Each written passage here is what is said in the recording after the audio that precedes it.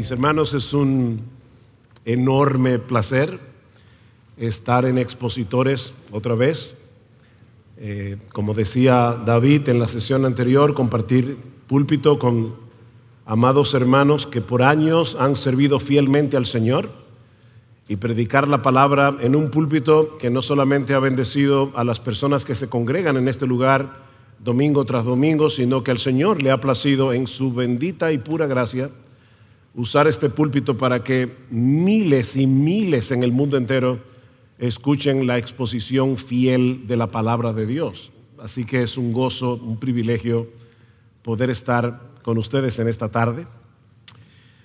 Hace unos días, unas semanas ya, en el mes de agosto de este año, salió publicada una noticia sensacional, que unos 20 ciegos recuperaron la vista, y cito, gracias a un trasplante de córnea experimental que ha llevado a cabo la Universidad de Linköping en Suecia.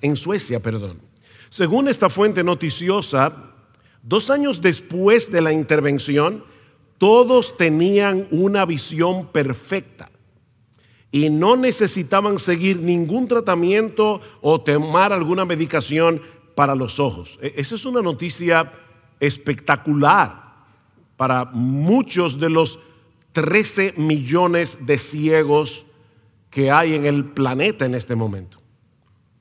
De hecho, yo no me imagino la emoción que debe sentir una persona que no puede ver, es operada y de repente recobra la visión. Eso es algo de verdad extraordinario. Sin embargo, y sin restarle espectacularidad a la noticia que salió publicada hace poco, lo cierto es que Dios hace un milagro, y lo ha hecho aquí, infinitamente más espectacular, infinitamente más emocionante, aunque no salga en las noticias, cuando el Espíritu Santo abre los ojos de nuestro entendimiento en la regeneración. Eso es una noticia que debería salir en primera plana, en todos los diarios, pero al mundo no le interesa esa noticia. Les pido por favor, mis hermanos, que vayan conmigo a 2 Corintios capítulo 3. Me han pedido que predique acerca de la iluminación del Espíritu Santo. Y quiero que vayan conmigo a 2 Corintios capítulo 3, versículo 18, hasta el capítulo 4, versículo 6. Dice así la palabra del Señor. Pero nosotros todos, con el rostro descubierto, contemplando como en un espejo la gloria del Señor, estamos siendo transformados en la misma imagen de gloria en gloria, como por el Señor, el Espíritu. Por lo tanto, puesto que tenemos este ministerio, según hemos recibido misericordia, no desfallecemos, sino que hemos renunciado a lo oculto y vergonzoso, no andando con astucia ni adulterando la palabra de Dios, sino que mediante la manifestación de la verdad nos recomendamos a la conciencia de todo hombre en la presencia de Dios. Y si todavía nuestro evangelio está velado o encubierto, como dice la Reina Valera, para los que se pierden está velado, en los cuales el Dios de este mundo ha cegado el entendimiento de los incrédulos, para que no vean el resplandor de la gloria de Cristo, que es la imagen de Dios. Porque no nos predicamos a nosotros mismos, sino a Cristo Jesús como Señor, y a nosotros como siervos vuestros por amor de Jesús. Pues Dios, que dijo que de las tinieblas resplandeciera la luz, es el que ha resplandecido en nuestros corazones para iluminación del conocimiento de la gloria de Dios en la faz de Jesucristo. Este es un pasaje impresionante, un pasaje que nos habla acerca de la obra iluminadora del Espíritu Santo, un pasaje que nos habla de la conversión. Pocos pasajes en el Nuevo Testamento describen tan detalladamente lo que implica una verdadera conversión como este pasaje. Pablo, en el capítulo 3 de 2 Corintios, para poner el texto en su contexto, está haciendo una comparación entre el ministerio del antiguo pacto y el ministerio del nuevo pacto, para demostrar que el ministerio del nuevo es superior Y para eso Pablo se vale de un episodio muy conocido en la historia de Israel, cuando Moisés descendió del monte Sinaí, luego cuando Dios les reveló la ley en Éxodo 34, se nos dice que su rostro brillaba. ¿Recuerdan? Al estar expuesto por tanto tiempo a la gloria de Dios. Tanto así que los israelitas se llenaron de temor. Ahora, no porque esa gloria fuera fea, no porque esa gloria fuera desagradable, sino porque ellos sabían que habían pecado contra ese Dios tan glorioso al haber hecho un becerro de oro para adorarlo. Yo, hermanos, que acabamos de comer, estamos probablemente asueñados, pero recuerden que acabo de citar que esto está en Éxodo 34. Y ahora voy a decir algo muy importante. Éxodo 34 está después de Éxodo 33. Y Éxodo 33 está después de Éxodo 32. Y es en Éxodo 32 donde los israelitas cometieron este pecado contra Dios. De manera que cuando Moisés desciende del monte y ellos ven este rostro que brilla, los israelitas se llenaron de espanto. Tanto así que Moisés tuvo que ponerse un velo en el rostro para que los israelitas pudieran estar frente a él sin sentir terror. Pero cada vez que Moisés entraba otra vez en la presencia del Señor, se quitaba el velo y volvía a ponérselo cuando salía para hablar con el pueblo. Bueno, en 2 Corintios 3, todo el capítulo, Pablo relaciona ese trozo de tela en el rostro de Moisés con dos cosas. Y esto es importante para poder entender el pasaje que vamos a predicar en esta tarde. Pablo relaciona ese trozo de tela con dos cosas. En primer lugar, con la insuficiencia y temporalidad del antiguo pacto. Noten lo que dice en el capítulo 3, versículo 7. Y si el ministerio de muerte grabado con letras en piedras fue con gloria, de tal manera que los hijos de Israel no podían fijar la vista en el rostro de Moisés por causa de la gloria de su rostro que se desvanecía, ¿cómo no será aún con más gloria el ministerio del Espíritu? Porque si el ministerio de condenación tiene gloria, mucho más abunda en gloria el ministerio de justicia.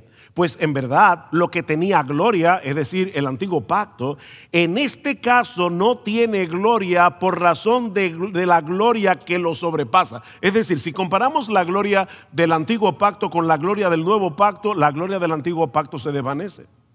Porque si lo que se desvanece fue con gloria, mucho más es con gloria lo que permanece, es decir, el ministerio del nuevo pacto. Teniendo por tanto tal esperanza, hablamos con mucha franqueza. Y no somos como Moisés, que ponía un velo sobre su rostro para que los hijos de Israel no fijaran su vista en el fin de aquello que habría de desvanecerse. ¿Ven? El rostro, el velo en el rostro de Moisés reflejaba o implicaba Pablo lo relaciona con la temporalidad y la insuficiencia del antiguo pacto. Pero en segundo lugar, Pablo relaciona este trozo de tela en el rostro de Moisés con la obstinación y ceguera de los israelitas incrédulos. Noten el versículo 14. Pero el entendimiento de ellos se endureció. Porque hasta el día de hoy, en la lectura del antiguo pacto, el mismo velo permanece sin alzarse, pues solo en Cristo es quitado. Y hasta el día de hoy, cada vez que se lee a Moisés, un velo está puesto sobre sus corazones. Su ceguera es producto, dice Pablo, de la dureza de sus corazones. Ahora, ese problema no es exclusivo de los israelitas incrédulos. En Romanos capítulo 1, Pablo extiende esa acusación a la humanidad en general. Dice Pablo, pues habiendo conocido a Dios, la humanidad, por medio de la creación, no le glorificaron como a Dios, ni le dieron gracias, sino que se envanecieron en sus razonamientos y su necio corazón fue entenebrecido. Profesando ser sabios, se hicieron necios y cambiaron la gloria de Dios por la criatura. Es increíble. Eso es lo que hace la humanidad. Mis hermanos, en su estado natural de incredulidad, que es el mismo en el que estábamos tú y yo antes de convertirnos, el hombre no quiere glorificar a Dios, no quiere darle gracias, dice Pablo. Su necio corazón está endurecido y entenebrecido y por lo tanto es incapaz de ver la gloria de Dios en Cristo y ser atraído hacia ella. Y eso nos lleva de la mano a la primera enseñanza que podemos extraer de nuestro texto, 2 Corintios 3:18 al 4:6. Y es que el pecador no quiere ni puede venir a Cristo debido a la ceguera espiritual que le impide ver su gloria. El pecador no quiere ni puede venir a Cristo debido a la ceguera espiritual que le impide ver la gloria de nuestro Señor. Vean una vez más los versículos 3 y 4 del capítulo 4. Y si todavía nuestro evangelio está velado, para los que se pierden está velado, en los cuales el Dios de este mundo ha cegado el entendimiento de los incrédulos para que no vean el resplandor del evangelio de la gloria de Cristo, que es la imagen de Dios. El problema del hombre incrédulo, dice Pablo, es que está completamente ciego al resplandor del evangelio de la gloria de Cristo. Y Satanás hará todo lo que esté a su alcance para que el pecador permanezca en esa condición. Esa ceguera, mis hermanos, es 1000 veces peor que la física. Porque al menos el ciego sabe que está ciego, pero el pecador cree que ve.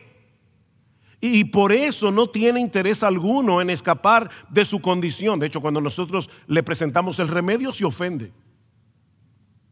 Y esta es la condenación, dice en Juan 3:19, que la luz vino al mundo. Y los hombres amaron más las tinieblas que la luz, porque sus obras eran malas. ¿Ven? El hombre en su pecado ama las tinieblas, aborrece la luz. Es un problema moral. El hombre ama lo que debe aborrecer y aborrece lo que debería amar. Así que, hermanos, el pecador no es una víctima de Satanás, que ha puesto un velo sobre sus ojos, el pobre pecador que no puede ver la gloria de Cristo. No, mis hermanos, noten que Pablo dice aquí, no que Satanás ha cegado el entendimiento de víctimas inocentes. Eso no es lo que dice el texto. Allí dice que él ha cegado el entendimiento de los incrédulos. Ellos son responsables de su incredulidad y por lo tanto son culpables de su ceguera. Es la dureza del corazón humano lo que nos impide ver que Cristo es glorioso. Él es glorioso, pero nosotros cuando éramos incrédulos no podíamos verlo. Si de repente el mundo entero se quedara ciego, el sol sigue brillando, aunque nadie lo pueda ver, con una luz intensa. Así que, mis hermanos, no se trata de una ignorancia intelectual de la que Pablo está hablando aquí. Es de un principio activo de maldad que mueve al hombre en su pecado a oponerse a Dios. Es un principio activo de maldad, no simple ignorancia. Y eso produce una distorsión de nuestro entendimiento que no nos permite entender y abrazar el evangelio. Pablo dice en 1 Corintios capítulo 2 versículo 14 que el hombre natural, es decir, el hombre que todavía no ha sido regenerado por el Espíritu de Dios, tal como tú saliste del vientre de tu madre. Yo sé que uno ve los niños, ¿verdad? Se ven tan bonitos, tan inocentes, pero son unos impíos. Nacen así, en pecado. Y Pablo está diciendo, el hombre natural, en la condición en la que fue parido, en la condición en que nació, no percibe las cosas que son del Espíritu de Dios, porque para él son locura y no las puede entender porque se han de discernir espiritualmente. Un incrédulo puede llegar a entender a nivel intelectual algunas verdades de las Escrituras. Y algunos hasta muchas verdades de las Escrituras. Hay teólogos impíos que escriben libros y dicen cosas, algunas cosas que son verdad. Pero como bien señala Arthur Pink, ese entendimiento intelectual no los lleva a conocer, admirar, amar, adorar o servir al verdadero Dios de manera espiritual. ¿Cómo puede un alma corrupta, pregunta Pink, encantarse con un carácter que es absolutamente opuesto al suyo? Es imposible. No puede haber comunión entre la luz y las tinieblas. No puede haber comunión entre la santidad y la corrupción. Así que, mis hermanos, la condición del pecador es terrible. Es terrible. El pecador no puede creer porque no quiere creer. Ustedes no quieren venir a mí para que tengan vida. Sin embargo, Pablo sabía por experiencia propia que a pesar de que el incrédulo vive bajo el dominio de las tinieblas, como dice Pablo en Colosenses 1:13, dice que fuimos trasladados del dominio de las tinieblas al reino de su amado Hijo. Aunque el incrédulo vive bajo el dominio de las tinieblas, Pablo sabía que hay esperanza para el pecador, porque él mismo estaba en esa condición antes de conocer a Cristo. Pablo era uno de esos judíos que Pablo describe en el capítulo 3, que leía el Antiguo Testamento con un velo en la cara que no le permitía ver la gloria de Dios en Cristo, hasta que el mismo Cristo se encontró con él en el camino a Damasco e iluminó su corazón con el brillo de su gloria. Dice en Hechos capítulo 9 que repentinamente le rodeó un resplandor de luz del cielo y cayendo en tierra oyó una voz que le decía: Saulo, Saulo, ¿por qué me persigues? Y él dijo: ¿quién eres, Señor? Él sabía que era Dios mismo que le estaba hablando. ¿Cómo que yo estoy persiguiendo a Dios? Si yo estoy sirviendo a Dios al perseguir estos farsantes. Y el Señor Jesús le dice desde el cielo: yo soy Jesús a quien tú persigues. El resplandor que Pablo vio, que según Hechos más adelante dice que era más brillante que la luz del sol al mediodía, era el resplandor de la gloria de nuestro Señor.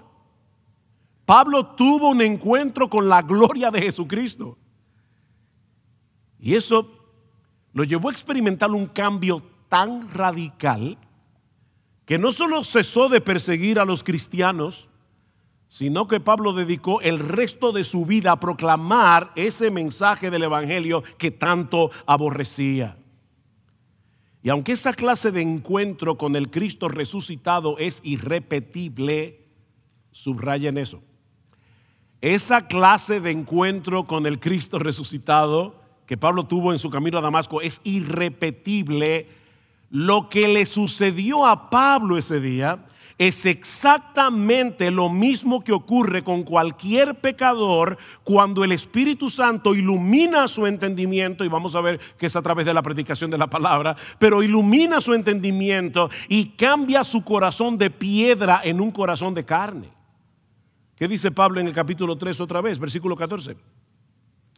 Pero el entendimiento de ellos se endureció, porque hasta el día de hoy en la lectura del Antiguo Pacto el mismo velo permanece sin alzarse, pues solo en Cristo es quitado. Versículo 16. Pero cuando alguno se vuelve al Señor, el velo es quitado. Ahora bien, dice Pablo, el Señor es el Espíritu, y donde está el Espíritu del Señor hay libertad. Pero nosotros todos, con rostro descubierto, contemplando como en un espejo la gloria del Señor, estamos siendo transformados en la misma imagen de gloria en gloria, como por el Señor el Espíritu. No es necesario tener un encuentro con Cristo como el que Pablo tuvo con él camino a Damasco, pero sí necesitamos tener la misma visión de la gloria de Cristo que Pablo tuvo. Lo que nos lleva a la segunda enseñanza que quiero compartir con ustedes a raíz de nuestro texto. Ya vimos que es imposible creer en Cristo, es imposible debido a la ceguera espiritual que nos impide ver su gloria. Pero Pablo nos enseña también en nuestro texto que el Espíritu Santo usa la palabra predicada para abrir los ojos de nuestro entendimiento, de modo que podamos ver la gloria de Dios en Cristo y ser transformados. Yo sé que es un encabezado muy largo, Así que lo voy a repetir otra vez. El Espíritu Santo usa la palabra predicada para abrir los ojos de nuestro entendimiento, de modo que podamos ver la gloria de Dios en Cristo y ser transformados. Vean el versículo 5 del capítulo 4.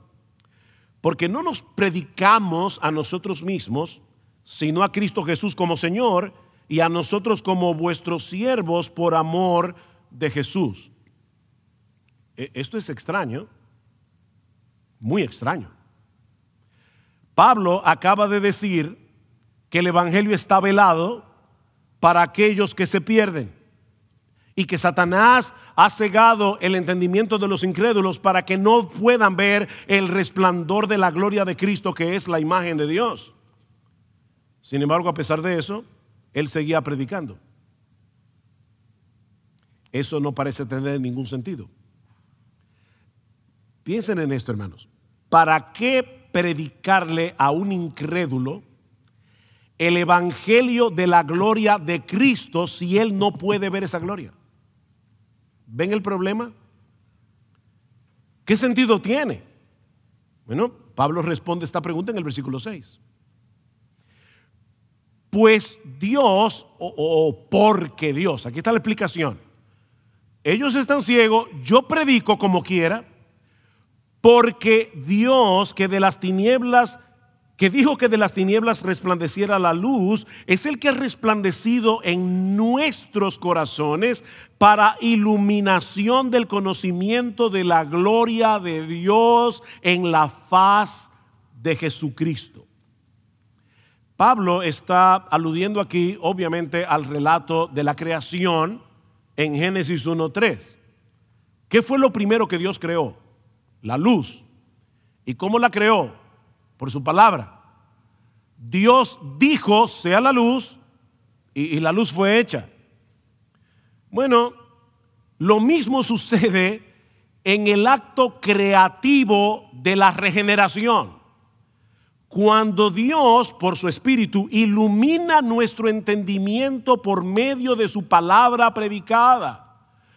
Mis hermanos, esto es sorprendente. Mientras un predicador, un hombre común y corriente, está predicando fielmente la palabra, Dios viene al pecador que está muerto en sus delitos y pecados, ciego a la gloria de Jesús, y entonces de repente Dios le dice, sea la luz, y este hombre ve lo que nunca antes había visto, que nuestro bendito Salvador está lleno de gloria, y todo por medio de la predicación de la palabra. Eso es lo que Pablo está diciendo aquí.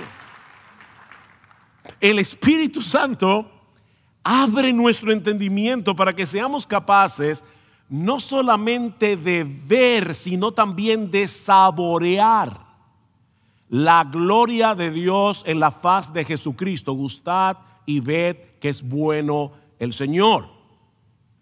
Se trata de una nueva comprensión de las verdades divinas que va más allá de un mero entendimiento intelectual de ciertas verdades.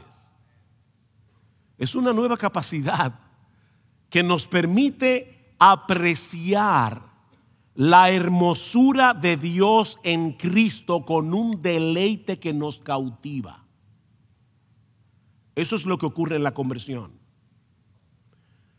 Juan Calvino dice al respecto: el alma iluminada por el Espíritu de Dios adquiere una nueva agudeza para contemplar los misterios celestiales cuyo esplendor lo había cegado antes. Y el entendimiento del hombre, así iluminado por la luz del Espíritu Santo, por fin comienza a gustar verdaderamente de las cosas que pertenecen al reino de Dios. ¿Ustedes recuerdan lo que le dijo Cristo a Nicodemo? Si no naces de nuevo, tú no puedes ver ni puedes entrar en el reino de Dios. Tú no puedes apreciar las cosas que son del Espíritu de Dios, a menos que nazca de nuevo. Lo que es nacido de la carne, carne es. Lo que es nacido del Espíritu, Espíritu es. Es por el nuevo nacimiento que nosotros somos capaces de poder saborear, de poder gustar esa gloria. Y eso ocurre por medio de la predicación de la palabra. ¿Se dan cuenta, mis hermanos, lo trágico que es sustituir la predicación de la palabra en nuestros cultos para hacer otras cosas que puedan ser más potables, más emocionantes para los incrédulos? Pastores que están aquí, les digo esto con toda amabilidad y firmeza. Miren, mis hermanos, nosotros podemos llenar nuestros edificios con programas más atractivos, indudablemente. Pero no existe ningún programa que pueda darle vida a los muertos. No existe ningún programa que pueda abrirle los ojos a un ciego. Eso solo puede hacerlo el Espíritu de Dios por medio de la palabra que Él inspiró. No existe otro medio. Es por medio de la predicación. Es por eso que Pablo comienza el capítulo 4, luego de haber hecho esa comparación entre el ministerio del antiguo pacto, era de muerte, de condenación, no porque hubiera nada malo en la ley. El problema está en nosotros, que no podemos guardar la ley, así que era un ministerio de condenación. El ministerio del nuevo pacto es un ministerio de salvación, un ministerio de justicia. Y ahora Pablo dice en el capítulo 4, por tanto, puesto que tenemos este ministerio del nuevo pacto, según hemos recibido misericordia, no desfallecemos, aunque muchas veces parece que no está dando resultado, sino que hemos renunciado a lo oculto y vergonzoso, no andando con astucia ni adulterando la palabra de Dios. Mi hermano, no edites la Biblia para quitarle todas esas partes que parecen incómodas. Ahora no quieren hablar del infierno, no quieren hablar del pecado, no quieren hablar de cómo Dios creó el matrimonio para que sea un hombre y una mujer que se casen, porque son verdades que molestan, son verdades que ofenden. No edites la Biblia. Pablo dice, no estamos adulterando la palabra de Dios, sino que mediante la manifestación de la verdad nos recomendamos a la conciencia de todo hombre en la presencia de Dios. ¿Por qué Pablo dice eso? Porque él está diciendo, yo tengo un ministerio y la esencia de ese ministerio es predicar la palabra. Y yo no voy a pulir las aristas de la palabra. Yo voy a predicar la palabra tal como se me encomendó. Porque es en el contexto de la predicación del Evangelio que el Espíritu Santo resplandece en los corazones de los hombres para iluminación del conocimiento de la gloria de Dios en la faz de Jesucristo. ¿Qué frase más impresionante? El Espíritu usa la palabra que Él mismo inspiró para producir en nosotros su obra de regeneración. ¿Qué dice Pedro? Habiendo purificado vuestras almas por la obediencia a la verdad, mediante el Espíritu, para el amor fraternal no fingido, amados unos a otros entrañablemente de corazón puro, siendo renacidos o habiendo nacido de nuevo, no de simiente corruptible, sino de una simiente incorruptible por la palabra de Dios que vive y permanece para siempre. Mis hermanos, este libro está vivo. Esto no es un museo. Y Dios usa esta palabra viva para producir vida. Es lo que está diciendo el apóstol Pedro.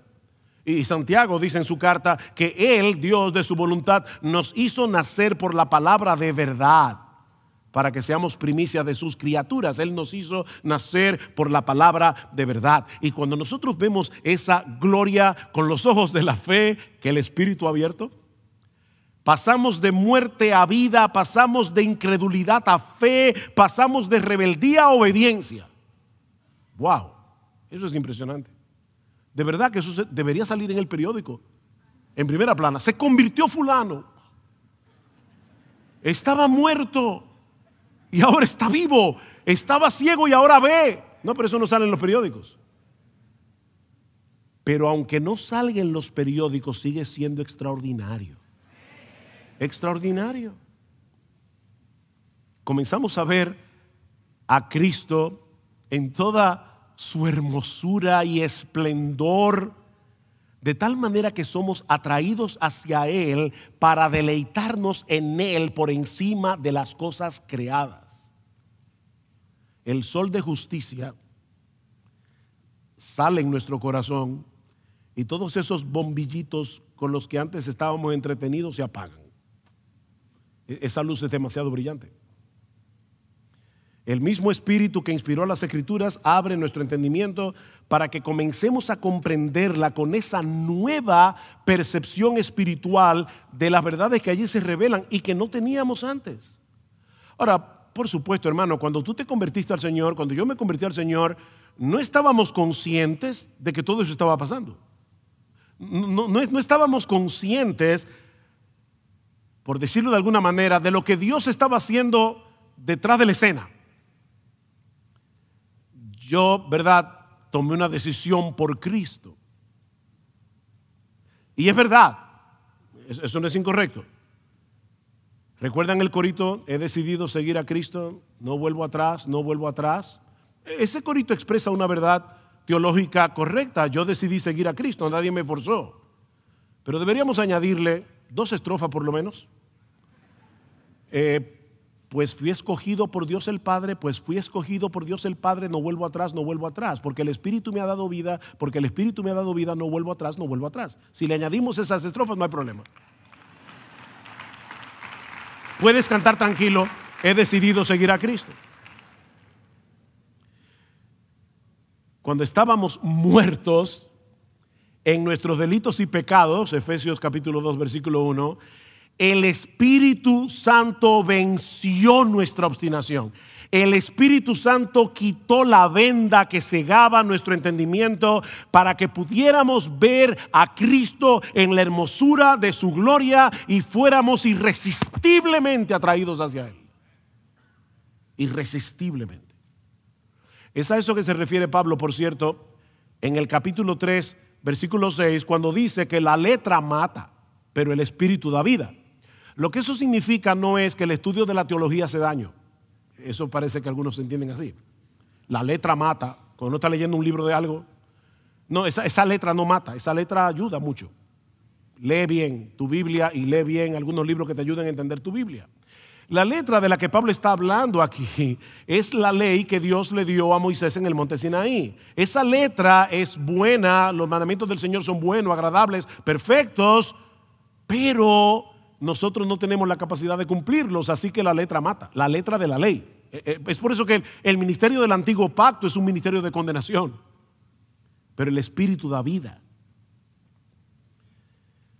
Yo recuerdo cuando fui por primera vez a una iglesia, yo tenía 17 años, casi 18. Mi mejor amigo se había convertido al Señor, yo era en ese tiempo un agnóstico hecho y derecho. Mi padre era un agnóstico, así que mis hermanos y yo seguimos por los pasos de mi padre. No creí en nada, pero fui a esa iglesia. Había un grupo de jóvenes estudiando las Escrituras y qué impacto me causó eso. Porque en mi mente, otra vez por la influencia de mi papá, que se crió en Belén, en un colegio protestante, así que conocía muy bien la Biblia, pero creía que la religión era un negocio. Bueno, para muchos la religión es un negocio. Así que no estaba muy desencaminado. Y él nos enseñó eso. Aparte de que también nos enseñó que el evangelio es para los tontos. Hay que ser muy bruto para ser creyente. Esa era la filosofía de mi padre. Así que yo voy a este grupo de jóvenes y para mi sorpresa eran normales. De hecho, algunos de ellos parecían muy inteligentes. Otra vez, era raro eso.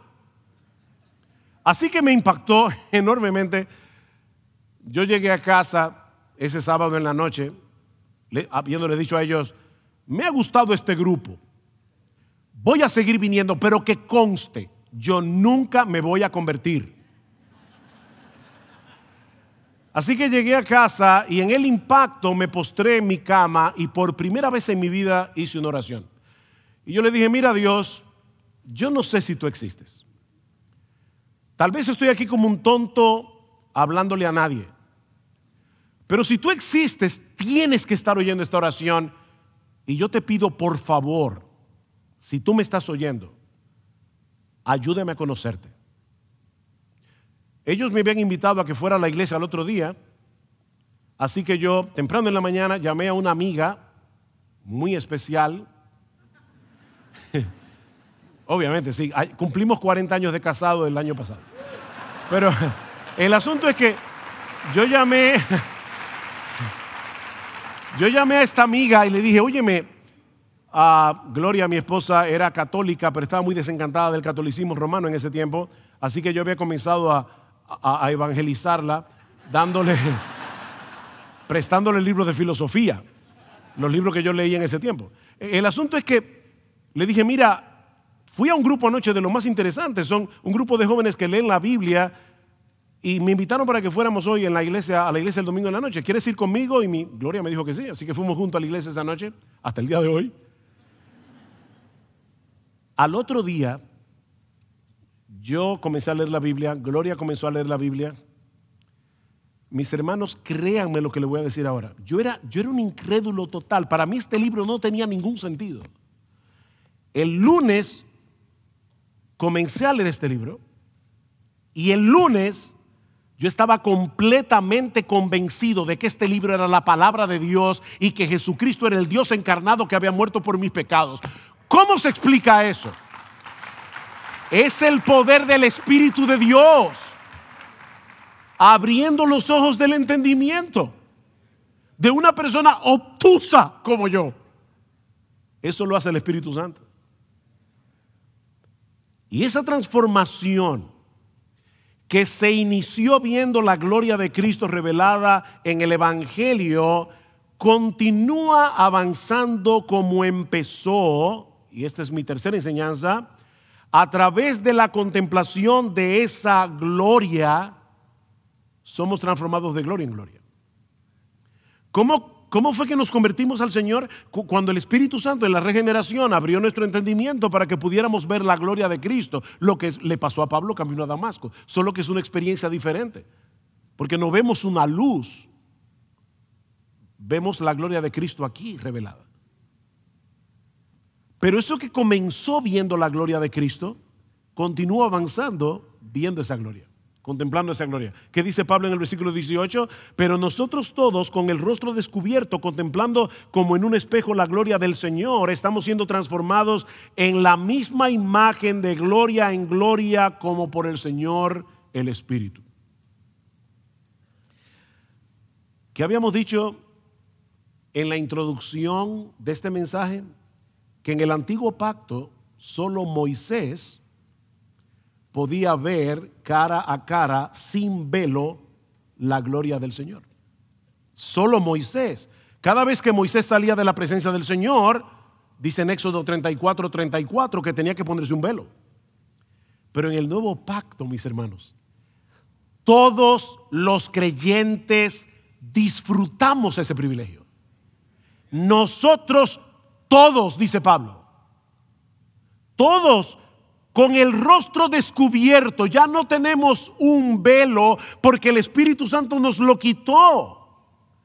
Tenemos el privilegio de ver la gloria de Cristo en las Escrituras, que es el espejo del que Pablo está hablando aquí. Ustedes recuerdan en Santiago 1:23 cómo Santiago compara el hecho de escuchar la palabra con ponerme frente a un espejo. Es el espejo de las Escrituras. Y aunque esa visión de la gloria de Cristo no es como la que tendremos cuando estemos en su presencia en cuerpos glorificados, cuando vemos esa gloria ahora en las páginas de las Escrituras, somos gradualmente transformados de un nivel de gloria a otro nivel de gloria, a otro nivel de gloria. Eso es lo que Pablo está enseñando aquí. Eso es la santificación progresiva. Cuando Moisés se expuso a la gloria de Dios en el monte Sinaí, andando el tiempo, el brillo de su piel comenzó a desvanecerse hasta que desapareció.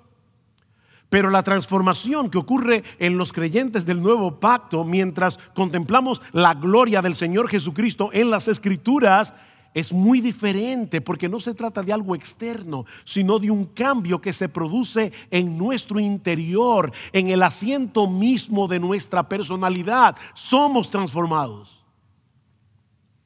Nuestro carácter se va conformando cada vez más al carácter de nuestro Señor y Salvador, como dice John Piper, al ser cada vez más controlados por el gozo incomparable en la toda satisfactoria gloria de Cristo. Así es que somos transformados. Sigue diciendo Piper, la belleza de Cristo y todo lo que Dios es para nosotros en Él ya no está en nuestra mente como una noción religiosa irrelevante o incluso como una simple verdad doctrinal, sino como nuestro supremo tesoro. Vemos la gloria como gloria, la belleza como belleza, el valor supremo como valor supremo. Y es por eso que esa contemplación nos transforma. De hecho, lo que va a ocurrir cuando lleguemos al cielo es que nosotros vamos a ver la gloria de Cristo en todo su esplendor y por lo tanto seremos transformados como nunca antes. Completamente transformados. Eso es lo que dice Juan en 1 de Juan capítulo 3. Dice, cuando Él se manifieste seremos semejantes a Él. ¿Por qué? ¿Cuál es la explicación de Juan? Seremos semejantes a Él porque le veremos tal como Él es. ¿Se dan cuenta, hermanos? La visión de la gloria de Cristo transforma. Aparte de que todos nosotros nos convertimos en lo que admiramos. ¿Qué dice el salmista en el Salmo 115 hablando de los ídolos? Dice que los que hacen los ídolos y los adoran son semejantes a ellos. Bueno, nosotros mientras admiramos la gloria, la belleza, la hermosura, la majestad, la magnificencia de nuestro Señor y Salvador Jesucristo, mientras crece esa admiración, somos transformados. Somos transformados. ¿Tú quieres seguir avanzando en tu proceso de transformación para ser cada vez más semejante a Jesús? Yo sé que tú lo quieres, si tú eres un verdadero creyente. Tú quieres eso. Porque, mis hermanos, es en eso que consiste la santidad. No es en seguir mecánicamente una lista de reglas. No, eso no es la santidad. Los fariseos seguían una lista de reglas. Y eran súper, hiper cuidadosos con esa lista. No, mis hermanos, la verdadera santidad es parecerse a Jesús. Es parecerse a Cristo. Y para ser cada vez más parecidos a Jesús, tenemos que contemplar, saborear y atesorar su gloria. Contemplando su gloria somos transformados. En la misma medida en que contemplamos con admiración la gloria de Cristo en las Escrituras, en esa misma medida el Espíritu Santo impactará nuestras almas con esa gloria para transformarnos de gloria en la misma imagen. Porque a final de cuentas fue para eso que Dios nos salvó. Fue para eso. ¿Qué dice Pablo en Romanos 8:28? Y sabemos que a los que aman a Dios todas las cosas les ayudan a bien. Ay, me encanta ese texto. Todas las cosas ayudan a bien. Yo quiero tener una buena casa, buen sueldo, buena salud. Ese bien es otra cosa.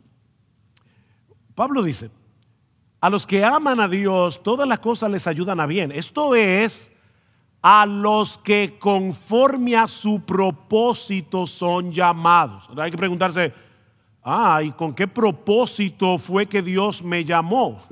Y Pablo responde en el versículo 29, porque a los que antes conoció, también los predestinó para que fuesen hechos conformes a la imagen de su Hijo, para que Él sea el primogénito entre muchos hermanos. Fuimos escogidos, fuimos predestinados, fuimos llamados para ser semejantes a Jesús. Esa es la meta. ¿Y cómo ocurre eso? Contemplando su gloria. La contemplación de la belleza de Cristo en las páginas de las Escrituras. Escuche esto con cuidado, y estoy aquí parafraseando a Thomas Chalmers, un hombre hace unos siglos atrás. escribió un libro súper interesante acerca de la santificación. Cómo los afectos por cosas pasadas solo pueden ser expulsados por un afecto mayor, por algo más glorioso. Y él dice, voy a parafrasear, pero básicamente lo que él dice es que la contemplación de la belleza de Cristo en las páginas de las Escrituras expulsa de nuestros corazones todos los ídolos que compiten con Él. Porque Él es más glorioso. Él es más glorioso. Y así continuamos avanzando en nuestro proceso de santificación progresiva. El mismo Espíritu que abrió nuestro entendimiento en la regeneración.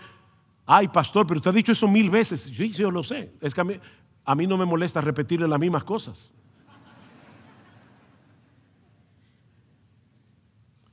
El mismo Espíritu que abrió nuestro entendimiento en la regeneración para que pudiéramos ver la gloria de Cristo y ser atraídos irresistiblemente hacia Él, continúa iluminando nuestro entendimiento para que podamos comprender las Escrituras de modo que podamos ver más clara y ampliamente la gloria de nuestro Salvador. ¿Qué decía el pastor MacArthur ayer acerca de para qué vino el Espíritu Santo? Dice Jesús, Él me glorificará, porque tomará de lo mío y os lo hará saber. Él me glorificará. Y en Lucas capítulo 24, en el versículo 45, dice que el Señor Jesucristo abrió el entendimiento de los discípulos para que pudieran entender las Escrituras. Eso es lo que hace el Espíritu Santo. Él viene con una llave y abre el entendimiento para que podamos entender este libro. Y ahí podremos ver su gloria. Bueno, pastor, pero no todo lo que dice la Biblia tiene que ver directamente con la gloria de Dios. No, Dios revela muchísimas cosas en su palabra. En el desarrollo de la historia redentora nos revela mandamientos, nos revela promesas, nos revela ejemplos, advertencias. Hay muchas cosas en la Biblia. Pero en todas esas cosas nosotros vemos un despliegue de su sabiduría, de su gracia, de su poder, de su santidad, de su justicia, de su paciencia, de su amor, de su fidelidad y todos los otros atributos que hacen de nuestro Dios el ser más hermoso, el ser más glorioso, el ser más majestuoso, nuestro supremo deleite, nuestro supremo tesoro, nuestra suprema satisfacción. Fíjense. Déjenme poner un ejemplo aquí. Acabo de citar Romanos 8:28. Tú puedes leer ese texto y decir, ay, qué hermosa promesa, todas las cosas obran para bien.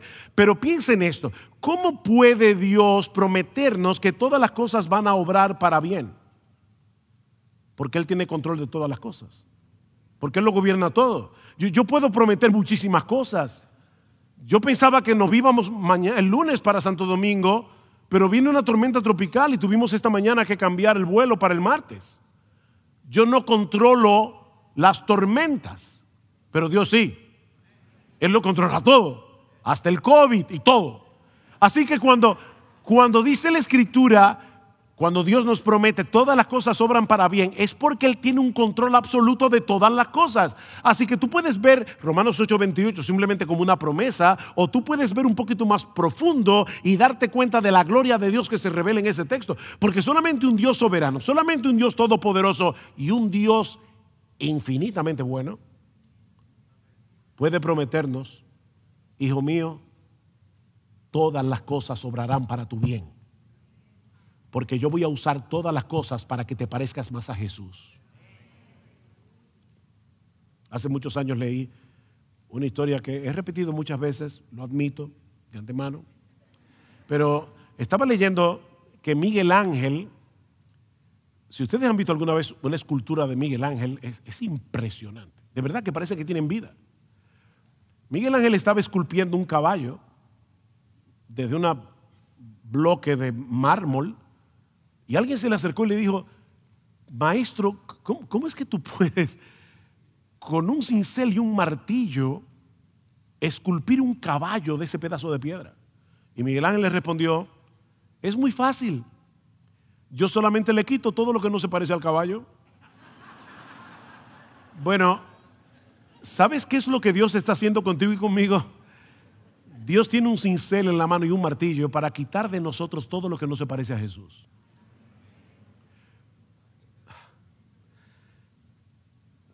Miren, mis hermanos, lo más glorioso del cielo no son las puertas de perlas, no es el mar de cristal. Lo más glorioso del cielo es que Jesús estará ahí. Él es lo más hermoso del cielo. Pero ¿sabes qué es lo segundo más hermoso del cielo?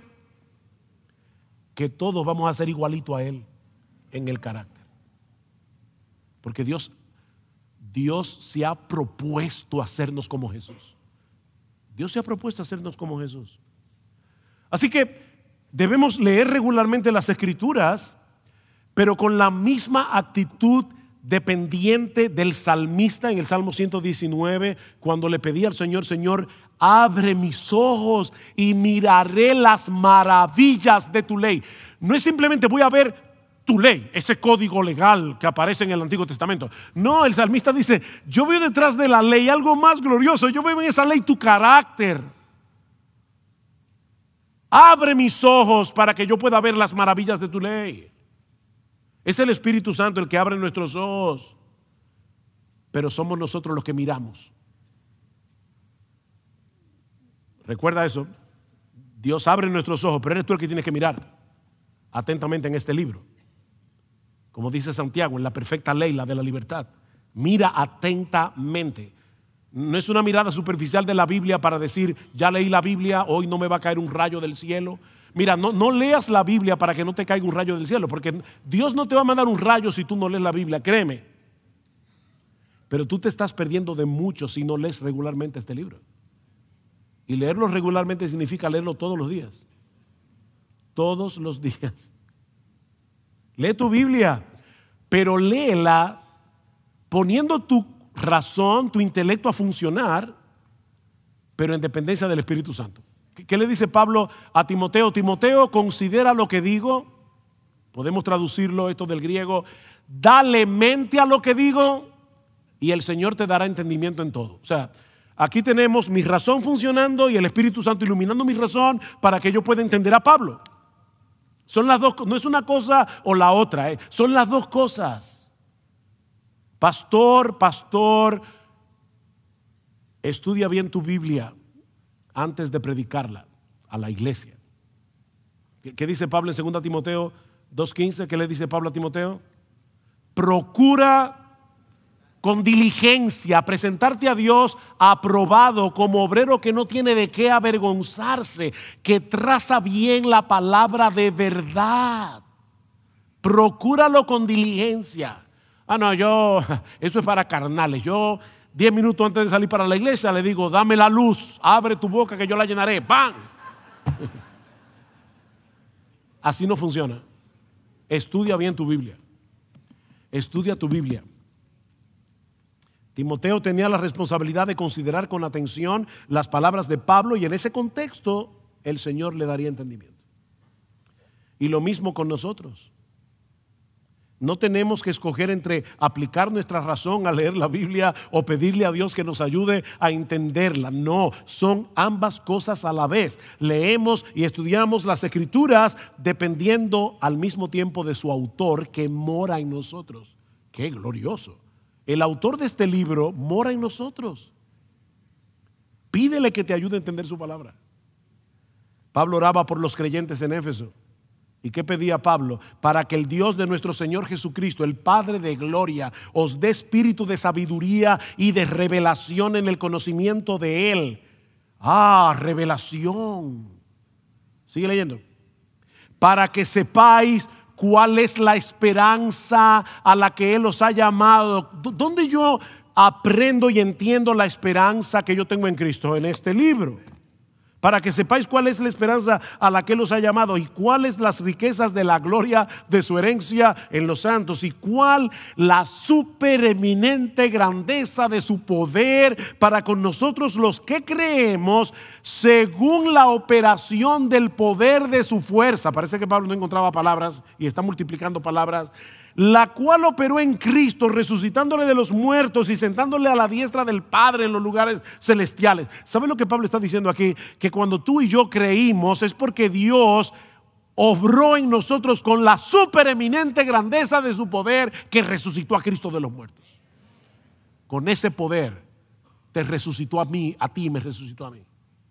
Y Pablo dice, yo le oro a Dios que siga iluminando con su espíritu el entendimiento de ustedes, para cuando ustedes lean este libro, ustedes conozcan cada vez mejor la esperanza a la que Él los ha llamado, para que ustedes entiendan mejor la herencia que tenemos en Cristo, para que ustedes entiendan mejor ese poder que actúa en nosotros. Es el Espíritu Santo, el único que puede alumbrar los ojos de nuestro entendimiento, para que podamos llegar a conocer todas esas cosas mientras leemos y estudiamos las Escrituras. Lo mismo que mientras nos exponemos a un ministerio fiel de enseñanza. Algunos leen Primera de Juan, capítulo 2, y dice, nosotros tenemos la unción y por lo tanto no tenemos necesidad de que nadie nos enseñe nada. Yo no voy a ninguna iglesia ni escucho a ningún pastor. Yo no sigo hombres. Bueno, déjame decirte algo si tú tienes esa mentalidad. Primero, si Juan hubiera querido decir eso en ese texto, no hubiera escrito Primera de Juan, porque no tenemos necesidad de que nadie nos enseñe, ni Juan siquiera. Pero él escribió Primera de Juan porque tú y yo necesitamos maestros que nos enseñen las Escrituras. Pero por otro lado, en esa misma carta a los Efesios, un poco más adelante, Pablo dice en Efesios capítulo 4, versículo 11, que el Cristo ascendido ha dado a su iglesia pastores y maestros. ¿Para qué? A fin de perfeccionar a los santos para la obra del ministerio, para la edificación del cuerpo de Cristo, hasta que todos lleguemos a la unidad de la fe y del conocimiento del Hijo de Dios, a un varón perfecto, para que ya no seamos niños inmaduros, fluctuantes. Y no solamente ha dado pastores y maestros, sino que nos ha colocado en una iglesia, nos ha colocado en una familia, dice Pablo, donde todos, siguiendo la verdad en amor, crezcamos en todo en aquel que es la cabeza, esto es Cristo, de quien todo el cuerpo. Esto no es un proyecto individualista, es un proyecto de comunidad. Todo el cuerpo bien concertado y unido entre sí por todas las coyunturas que se ayudan mutuamente según la actividad propia de cada miembro, el cuerpo recibe su crecimiento para ir edificándose en amor. ¿Te das cuenta, mi hermano, mi hermana, cuán gloriosa es la salvación que Dios nos ha dado de pura gracia y cuán gloriosa es la meta de esa salvación? Para que todos lleguemos a la medida de la estatura del varón perfecto, que es Cristo. El Padre nos escogió desde antes de la fundación del mundo, no simplemente para que fuéramos al cielo, sino para hacernos semejantes a su Hijo, nuestro Señor Jesucristo. Fue para producir esa transformación que Cristo dio su vida en nuestro lugar en la cruz, y que el Espíritu Santo vino a nosotros y abrió los ojos de nuestro entendimiento en la regeneración. Y ahora que mora en nosotros, Él continúa dándonos luz para que sigamos contemplando la gloria de Dios en la faz de Jesucristo, tal como esa gloria es revelada en la palabra que el Espíritu inspiró. Debemos sumergirnos en las páginas de este libro, sumergirnos allí. Mientras pedimos en oración que su Espíritu ilumine, alumbre los ojos de nuestro entendimiento. Señor, abre mis ojos, yo quiero ver a Cristo, yo quiero ver su gloria. Debemos dejarnos ministrar por aquellos hombres que Cristo ha llamado a pastorear. En tu iglesia local, mi hermano, Cristo está edificando a su iglesia con miles y miles de pastores que no salen en YouTube, que nadie conoce, pero son hombres fieles que están predicando la palabra de Dios domingo tras domingo. Déjate ministrar por esos hombres fieles. Déjate ministrar por los miembros de tu iglesia que se ministran unos a otros hablando la verdad en amor. Es así que esto funciona. porque solo así podremos seguir siendo transformados de gloria en la misma imagen de nuestro bendito Señor y Salvador Jesucristo, mientras aguardamos con esperanza su segunda venida, cuando Él transformará el cuerpo de la humillación nuestra para que sea semejante al cuerpo de la gloria suya. ¡Wow! ¡Qué promesa! ¡Qué promesa! Concluyo con la misma doxología con la que concluí ayer el taller de Gálatas 2:20. En Hebreos 13:20. Si tú ves esto como una meta muy alta para ti, escucha lo que dice el autor de la carta a los Hebreos. Y el Dios de paz, que resucitó de entre los muertos a Jesús nuestro Señor, el gran pastor de las ovejas, mediante la sangre del pacto eterno, os haga aptos en toda buena obra para hacer su voluntad, obrando Él en nosotros lo que es agradable delante de Él, mediante Jesucristo, a quien sea la gloria por los siglos de los siglos. Amén. Amén.